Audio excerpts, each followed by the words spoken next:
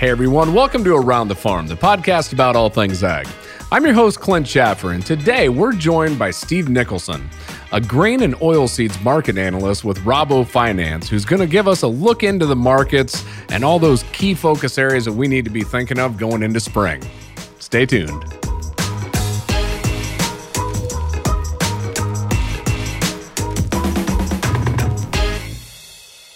Hey, Steve, thanks for joining us here on Around the Farm again. It's great to be here, Clint. Good to see you again. Hope all's well. Yeah, all is well. So, I mean, it's been a little over a year, I think, since we had you as a guest, and it sounds like you have some big changes that have happened here. Yeah, we've made some changes here. I guess it's a promotion. I'm now the global sector strategist for grains and oilseeds for Rabobank globally. So my charge, if you have it here, is to deal not just in North America or U.S., is to deal with all the research around grains and oilseeds globally. So my major thrust, if you have, is to manage that research agenda for the bank on the grain and oilseed side. But I will tell you, there's a lot of other things that come with it. Some that were passed along, said, here, you can have this now. And there were others that, just happened, of course, in the course of what happened here with the war. So a lot of things happening. Yeah, no, that sounds like a pretty big change. Has that changed? I mean, time zones and things of that nature that you work in? Yeah, oh, absolutely. So I get less sleep now because, of course, Europe wants to do these in the middle of the day, their day. Well, for me, that's 5 a.m., 5:30 a.m. in the morning, which I try to avoid, but I don't really have a lot of choice, because if you try to do a global call, and if you're in Europe and you do middle of the day, you have to get us early in the morning, you get, Asia, they're 10, 11 o'clock at night. So it does do the challenges. So it makes my days a little bit longer. But, it's easy. I will say here in the States, it's fairly easy because you can deal with Europe in our morning, and then I can deal with Asia and, Australia late in our afternoon. So that's really easy. It's easier than it is for the Europeans to do that. And I mean, it just sounds like you just need to drink more coffee, right? That's the primary thing right there. Yeah, I'll do a shameless commercial. I'm not a coffee drinker. I'm a Coca-Cola drinker. So I drink more Coke these days. Yes. There we go. Well, I tell you what, it sounds like you've had a lot of changes, but I'd say a lot of farmers have a lot of changes since the last time that we've talked to you. I mean, this has been a pretty wild ride. Where do you see the kind of the remainder of this season going when it comes to commodity prices? Yeah, it is, and I just want to preface this. This is for farmers, for agribusiness, for everyone along that supply chain. And I was talking to a colleague of mine we are the same age, and there's so many moving parts. And I don't recall a time, with the exception of potentially the farm crisis in the 1980s, where there's so many moving parts, all the time. And not just, every other week. It's like every day there's another moving part. So I think that's one thing we have to acknowledge up front and say, we don't know how this will all come out when it's all said and done. But having said that, I think from a price perspective, and we just finished our baseline outlook here in the bank for U.S. grains and oilseeds.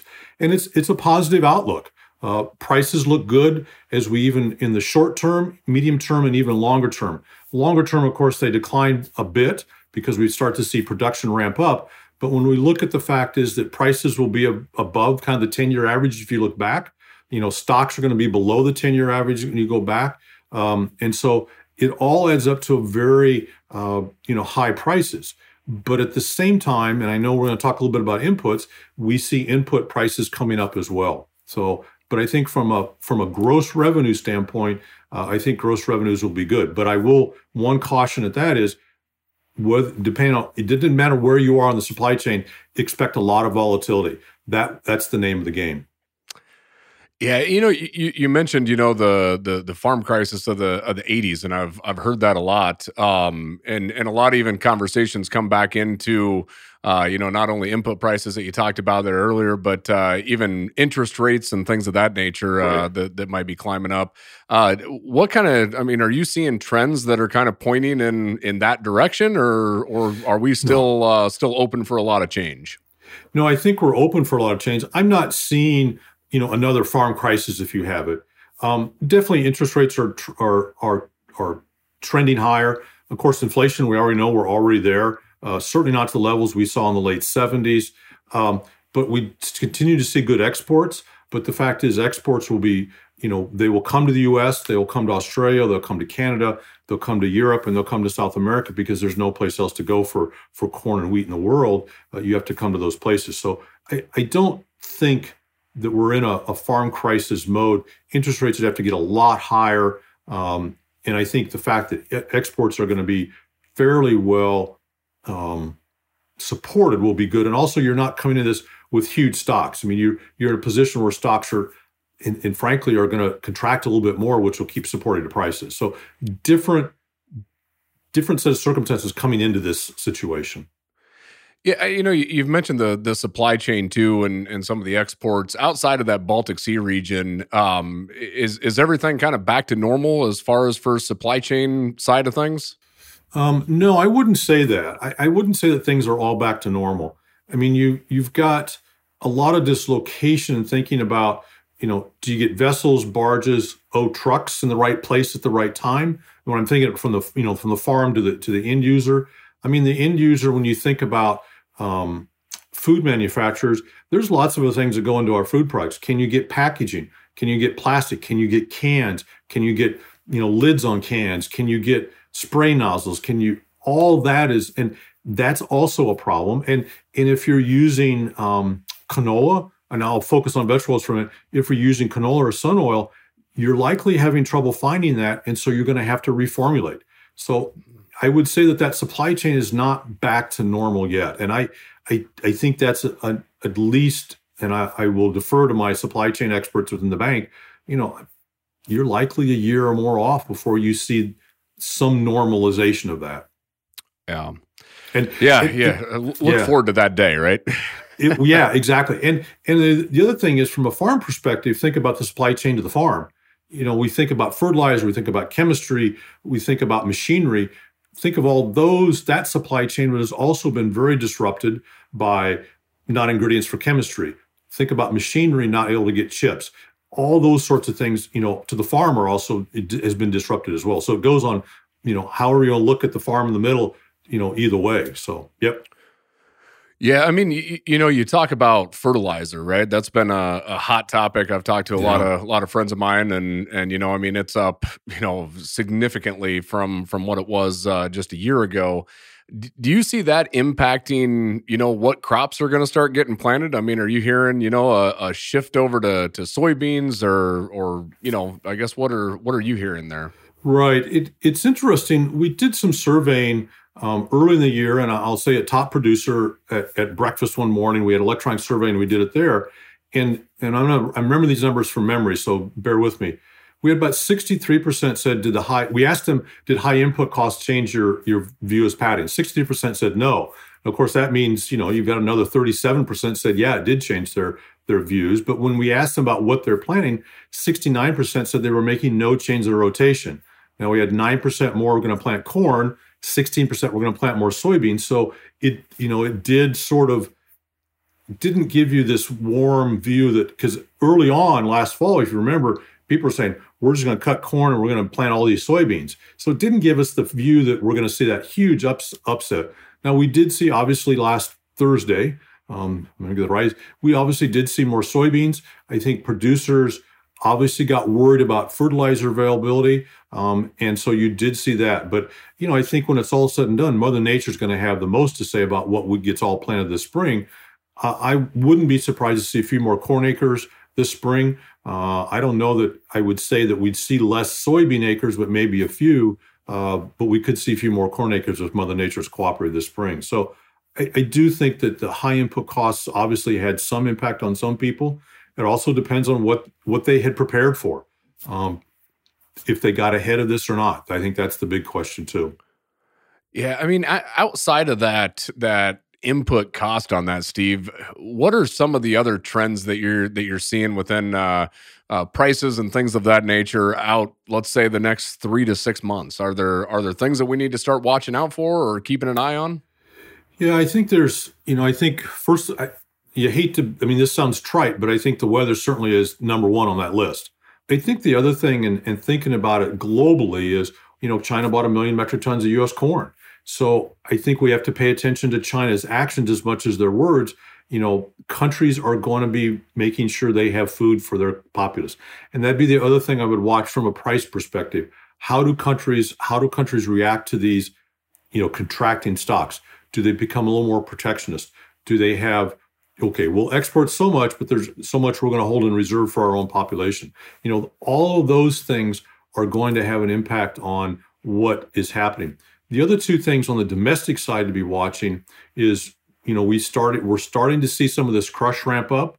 We've still got 3 years before we get to the maximum of all this investment in crush in North America, but we'll start to see that ramp up in 22. And you can if you look at maximum crush levels on month, we keep ramping up here in the end of the year. The other thing is renewable diesel. Went back through the plants. You've got a number that have come online. You've got a number that are scheduled to come online this year. And so that's going to be very supportive to the vegetable oil market on top of what's happening in Ukraine and Russia. So there's just a lot of what I would call robust demand out there and stock situation that will be supporting the prices here over the next 3 to 6 months easily. Now, if Mother Nature cooperates, then we need to come back and re-record this. No, totally understand that as well. That's the one fun variable in farming that we can't control, right? That's right. That's definitely Mother Nature. One of the things I'd like to talk about there, just because with mention is really around the fuel. Right. You talk about renewable diesel, which I think will have a pretty hefty impact on our soybean prices. And then if we look over at just even with gasoline going up, a lot of times that's supportive of ethanol as well. Where do you see those two fuels kind of heading to? We've seen good increase in ethanol demand. If you look over this year versus last year, and that's a little unfair, but you look at that corn grind or ethanol production, it's up over 10% versus a year ago. So from a good news story that, we see good demand for corn for ethanol. Now, if you look at the 5-year average, it's not quite as, it's a little bit lagging that 5-year average. And that's, basically because we continue to see more EVs in the road. I mean, there's no question when I go to work when I did go to commute to work, I did see a lot more EVs on the road than I saw just 2 or 3 years ago. That's very anecdotal, but I think it's, it's something to pay attention to. The other thing that's, the Biden administration has come back and has proposed, reinstating the miles per gallon standards that the Obama administration put back, I guess that's 6 or 7 years ago at this point. The Trump administration took off and the Biden administration put back on. So, the automakers are forced to produce, higher mileage cars. That is detrimental to gas consumption, let alone ethanol. But at the same time, I want to talk about, so there's some clouds on the horizon for ethanol because of, change in fuel systems, change in, how we drive, and that's certainly had an bound. But I think there's one hopeful thing to talk about on the biofuel sides is sustainable aviation fuel, SAF. There are two paths. There's a biodiesel path and there's an ethanol path. And we've seen both of those. I don't think that we're going to see electric jets or hydrogen jets or water jets anytime soon. It's still going to be a liquid fuel. And of course, there's a lot of regulation around that because they have to be safe. And so I think for the ethanol industry and biodiesel industry, I don't want to call it a savior. I think that's too strong a word, but I do think it is going to be could be another important component for that industry right now. And high gas prices, as we said right at the beginning, are going to be beneficial to ethanol prices because it does potentially cheapen gas a little bit to the consumer. Wow. Yeah, I guess I'd never thought about the aviation sector like that of utilizing a lot of those same type of resources that we're utilizing in vehicles. Yeah, there is. I mean, you start reading, and United and Delta have tested biodiesel or ethanol derivatives for sustainable aviation fuel and have had good results. So I think the high price of fuel is certainly going to encourage technology to move forward quicker. So they can get to places that maybe are sustainable and cheaper. But at the same time, you look at, liquid fuels and for vehicles and trucks, these high gas prices or high diesel prices as well, are going to fuel technology. What can we find as an alternative versus just using gasoline or diesel? Yeah, that's one thing I've always said, which is the higher the price of those types of inputs, it usually drives that technology adoption curve, right? That's People exactly start right. getting more and more hungry for the next best thing. And That's right. you talked about EV. I spent a lot of times on the road as well, and I couldn't agree more. I was in Hannibal, Missouri the other day, Hmm. and stopped at a new Casey's that they put up, and Yep. here is a whole bank of Tesla superchargers, right? Yeah. And just Yeah. something I wouldn't have thought that I would have seen that just a few years ago, right? Especially No. in rural America. I was just going to say that. Yeah. Did you expect to see that in rural America in Hannibal, Missouri? I wouldn't expect to see that. But yeah, there is. I mean, that's the challenge, is to get enough chargers in rural America, because we drive longer distance in rural America, so we need those chargers more often. It's not like if I drive to work or run errands around an urban area, I can come back home and I can charge up and be ready to go for the next trip. But if you're on a long trip in rural America, you don't necessarily have that option. Hey, sometimes gas stations are few and far between, let alone charging stations, right? That's exactly right. That is exactly right. You have to kind of plan your trip accordingly. Yes. Yeah, exactly. Well, Steve, I also know that you read quite a bit, and so I do. what's the next best thing here? What are you what are you looking at here? Yeah, I haven't had much book reading these days. My days have been put up with a lot. I will say there's two things I read very religiously from an economic point of view. I read The Economist very regularly. And The Economist is very well thought out, very well written, and I would encourage people to look at. The other thing I've really gotten into, I've been a bit surprised, and I guess these are shameless commercials for these two publications, is also Barron's. Barron's is a Dow Jones publication. And they do a nice job every week of summarizing macroeconomic issues and talking about that. Obviously, they have an investment bent to that. But like just 2 weeks ago, the headline cover was about the food inflation and food crisis. And that was their whole cover story, was a 4-page outlay about what was happening with food. And obviously looking at, where is an investor, where would you invest? So those are really two publications, particularly now that macroeconomic factors are such a big impact on our everyday lives, in our grocery store, in our gasoline, in our inputs on the farm, for what we sell to the consumer, in your businesses, all that. So I think those are two things I really am leaning on heavily, to make sure I understand all the nuances on the macro side, and also from the geopolitical side, because I believe, right, wrong, or indifferent, and maybe unfortunately, that's going to be a bigger impact on agriculture than we thought just a short 12 months ago. Well, yeah, and you hit on a couple of things I'd also like to Yeah, kind of dig sure. into here. I think as we get into some volatility, right, especially geopolitical volatility, the increase for cybersecurity starts becoming Yeah. a bigger and bigger need, right?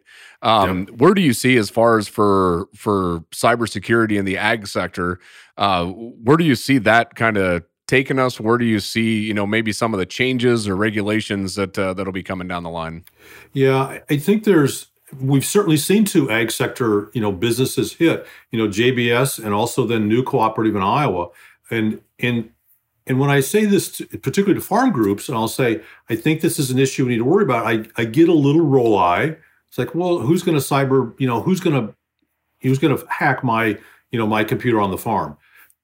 But I make the point to them is that, think about what you're connected to. And if you think about a farmer, that machinery is connected to lots of things. It's connected to GPS.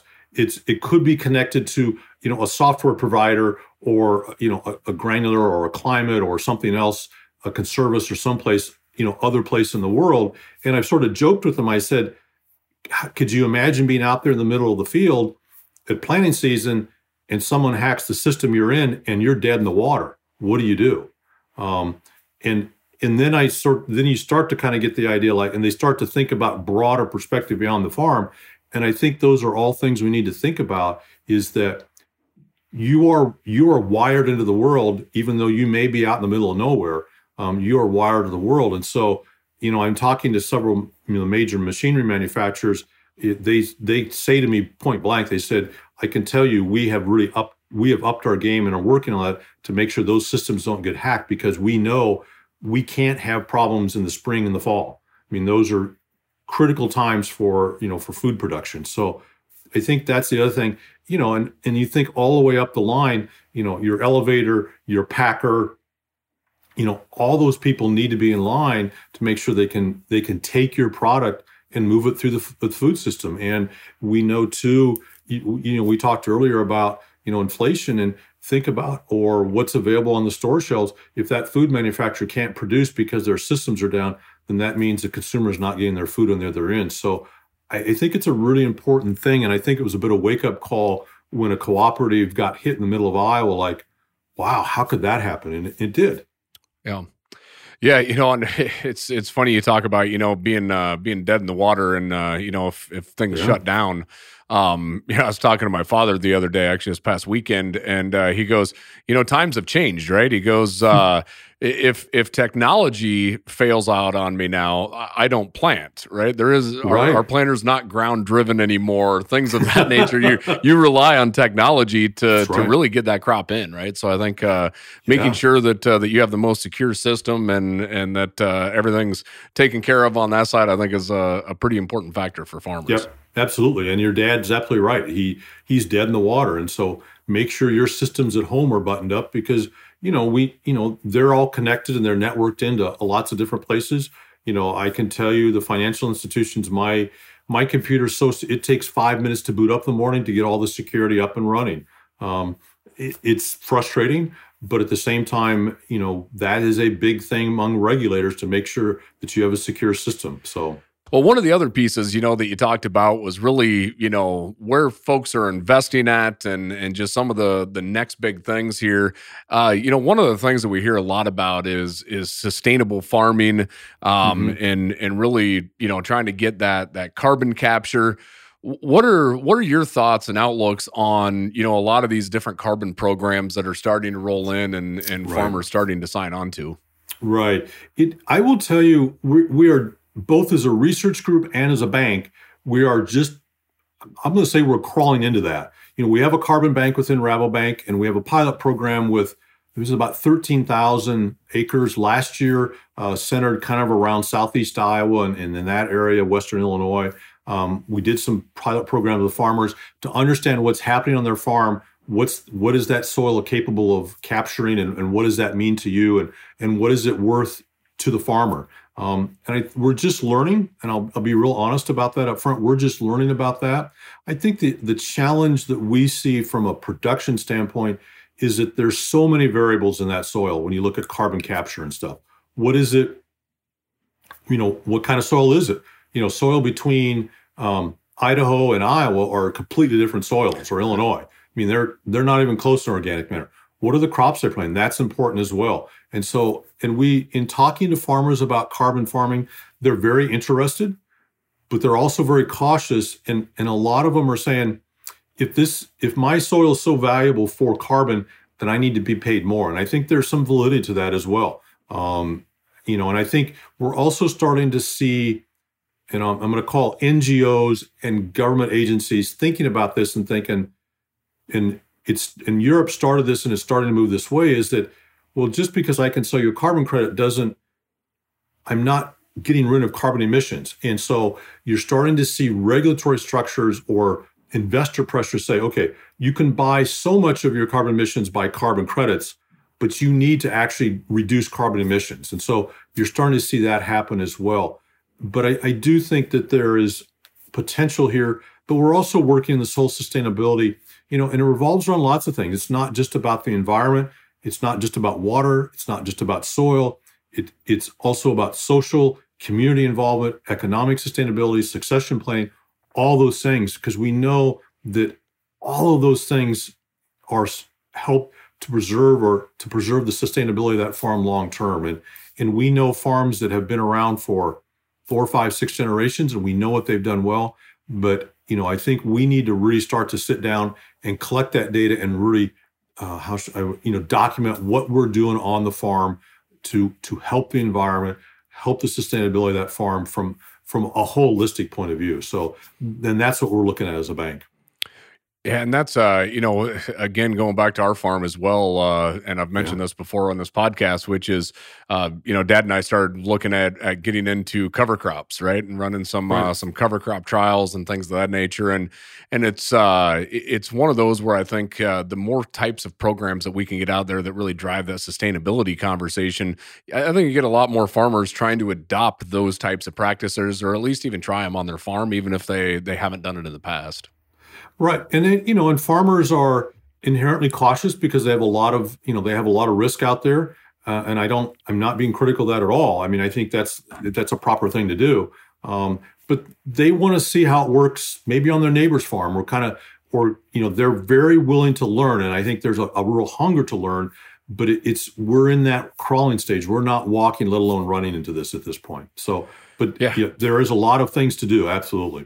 That's where I always look at, social media and things of that nature, I think have driven that conversation even faster, right? Because it allows you to, you say you want to see it on your neighbor's farm. Right. Well, hey, you and I can be neighbors if we're connected on social media, right? And and sharing different things. And it's just a pretty neat area to go to just get more information. And like I said, maybe get more comfortable, right?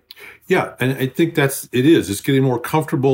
And, one of the things that we've tried to do within the bank is to try to get farmers to connect with each other. What are you doing? What are you not doing? What worked, what not? And we've had farmers, we did a roundtable with some farmers at a conference this year that were clients, and they were very honest. We tried this and it failed.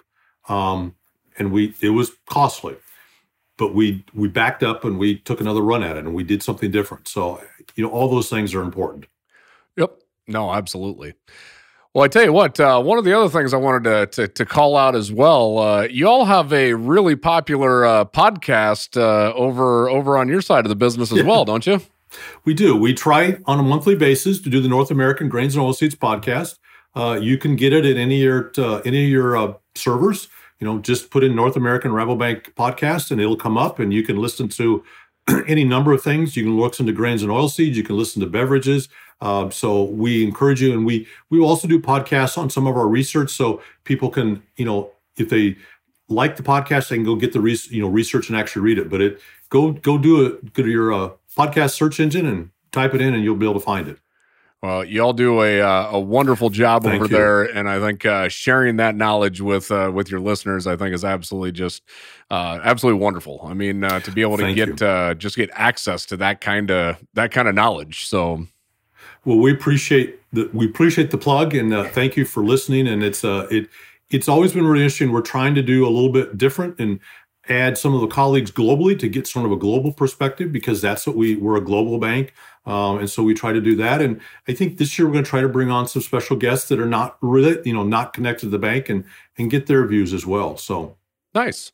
Well, I look forward to that. So thank you. Well, I also want to say, Steve, just thank you for coming on here today, and especially where it sounds like you're even busier than what you were were last time I talked to you. So thank you for taking time and visiting with us here today. It's my pleasure. It's always good to talk to you, and I hope the listeners enjoy the conversation we had. Yeah, no, absolutely. And let's hopefully it's not over a year for the next time that we talk. So yeah, let's do it in a few months rather than a whole year. So that would be great. Exactly. So that'd be great. Well, Steve, thanks again, and you take care. Thank you, Clint. Good to see you as always. Take care. Hey, a special thanks to Steve for joining us here today and sharing his knowledge with all of us. Also, thank you, the listener. If you like this podcast, make sure to hit that like button, comment, and subscribe, and be sure to share it with one of your friends. Also, Around the Farm is brought to you by Climate Field View, and you can find our podcast wherever you listen to podcasts at. And it's been an absolute blast today, and we'll see you around the farm.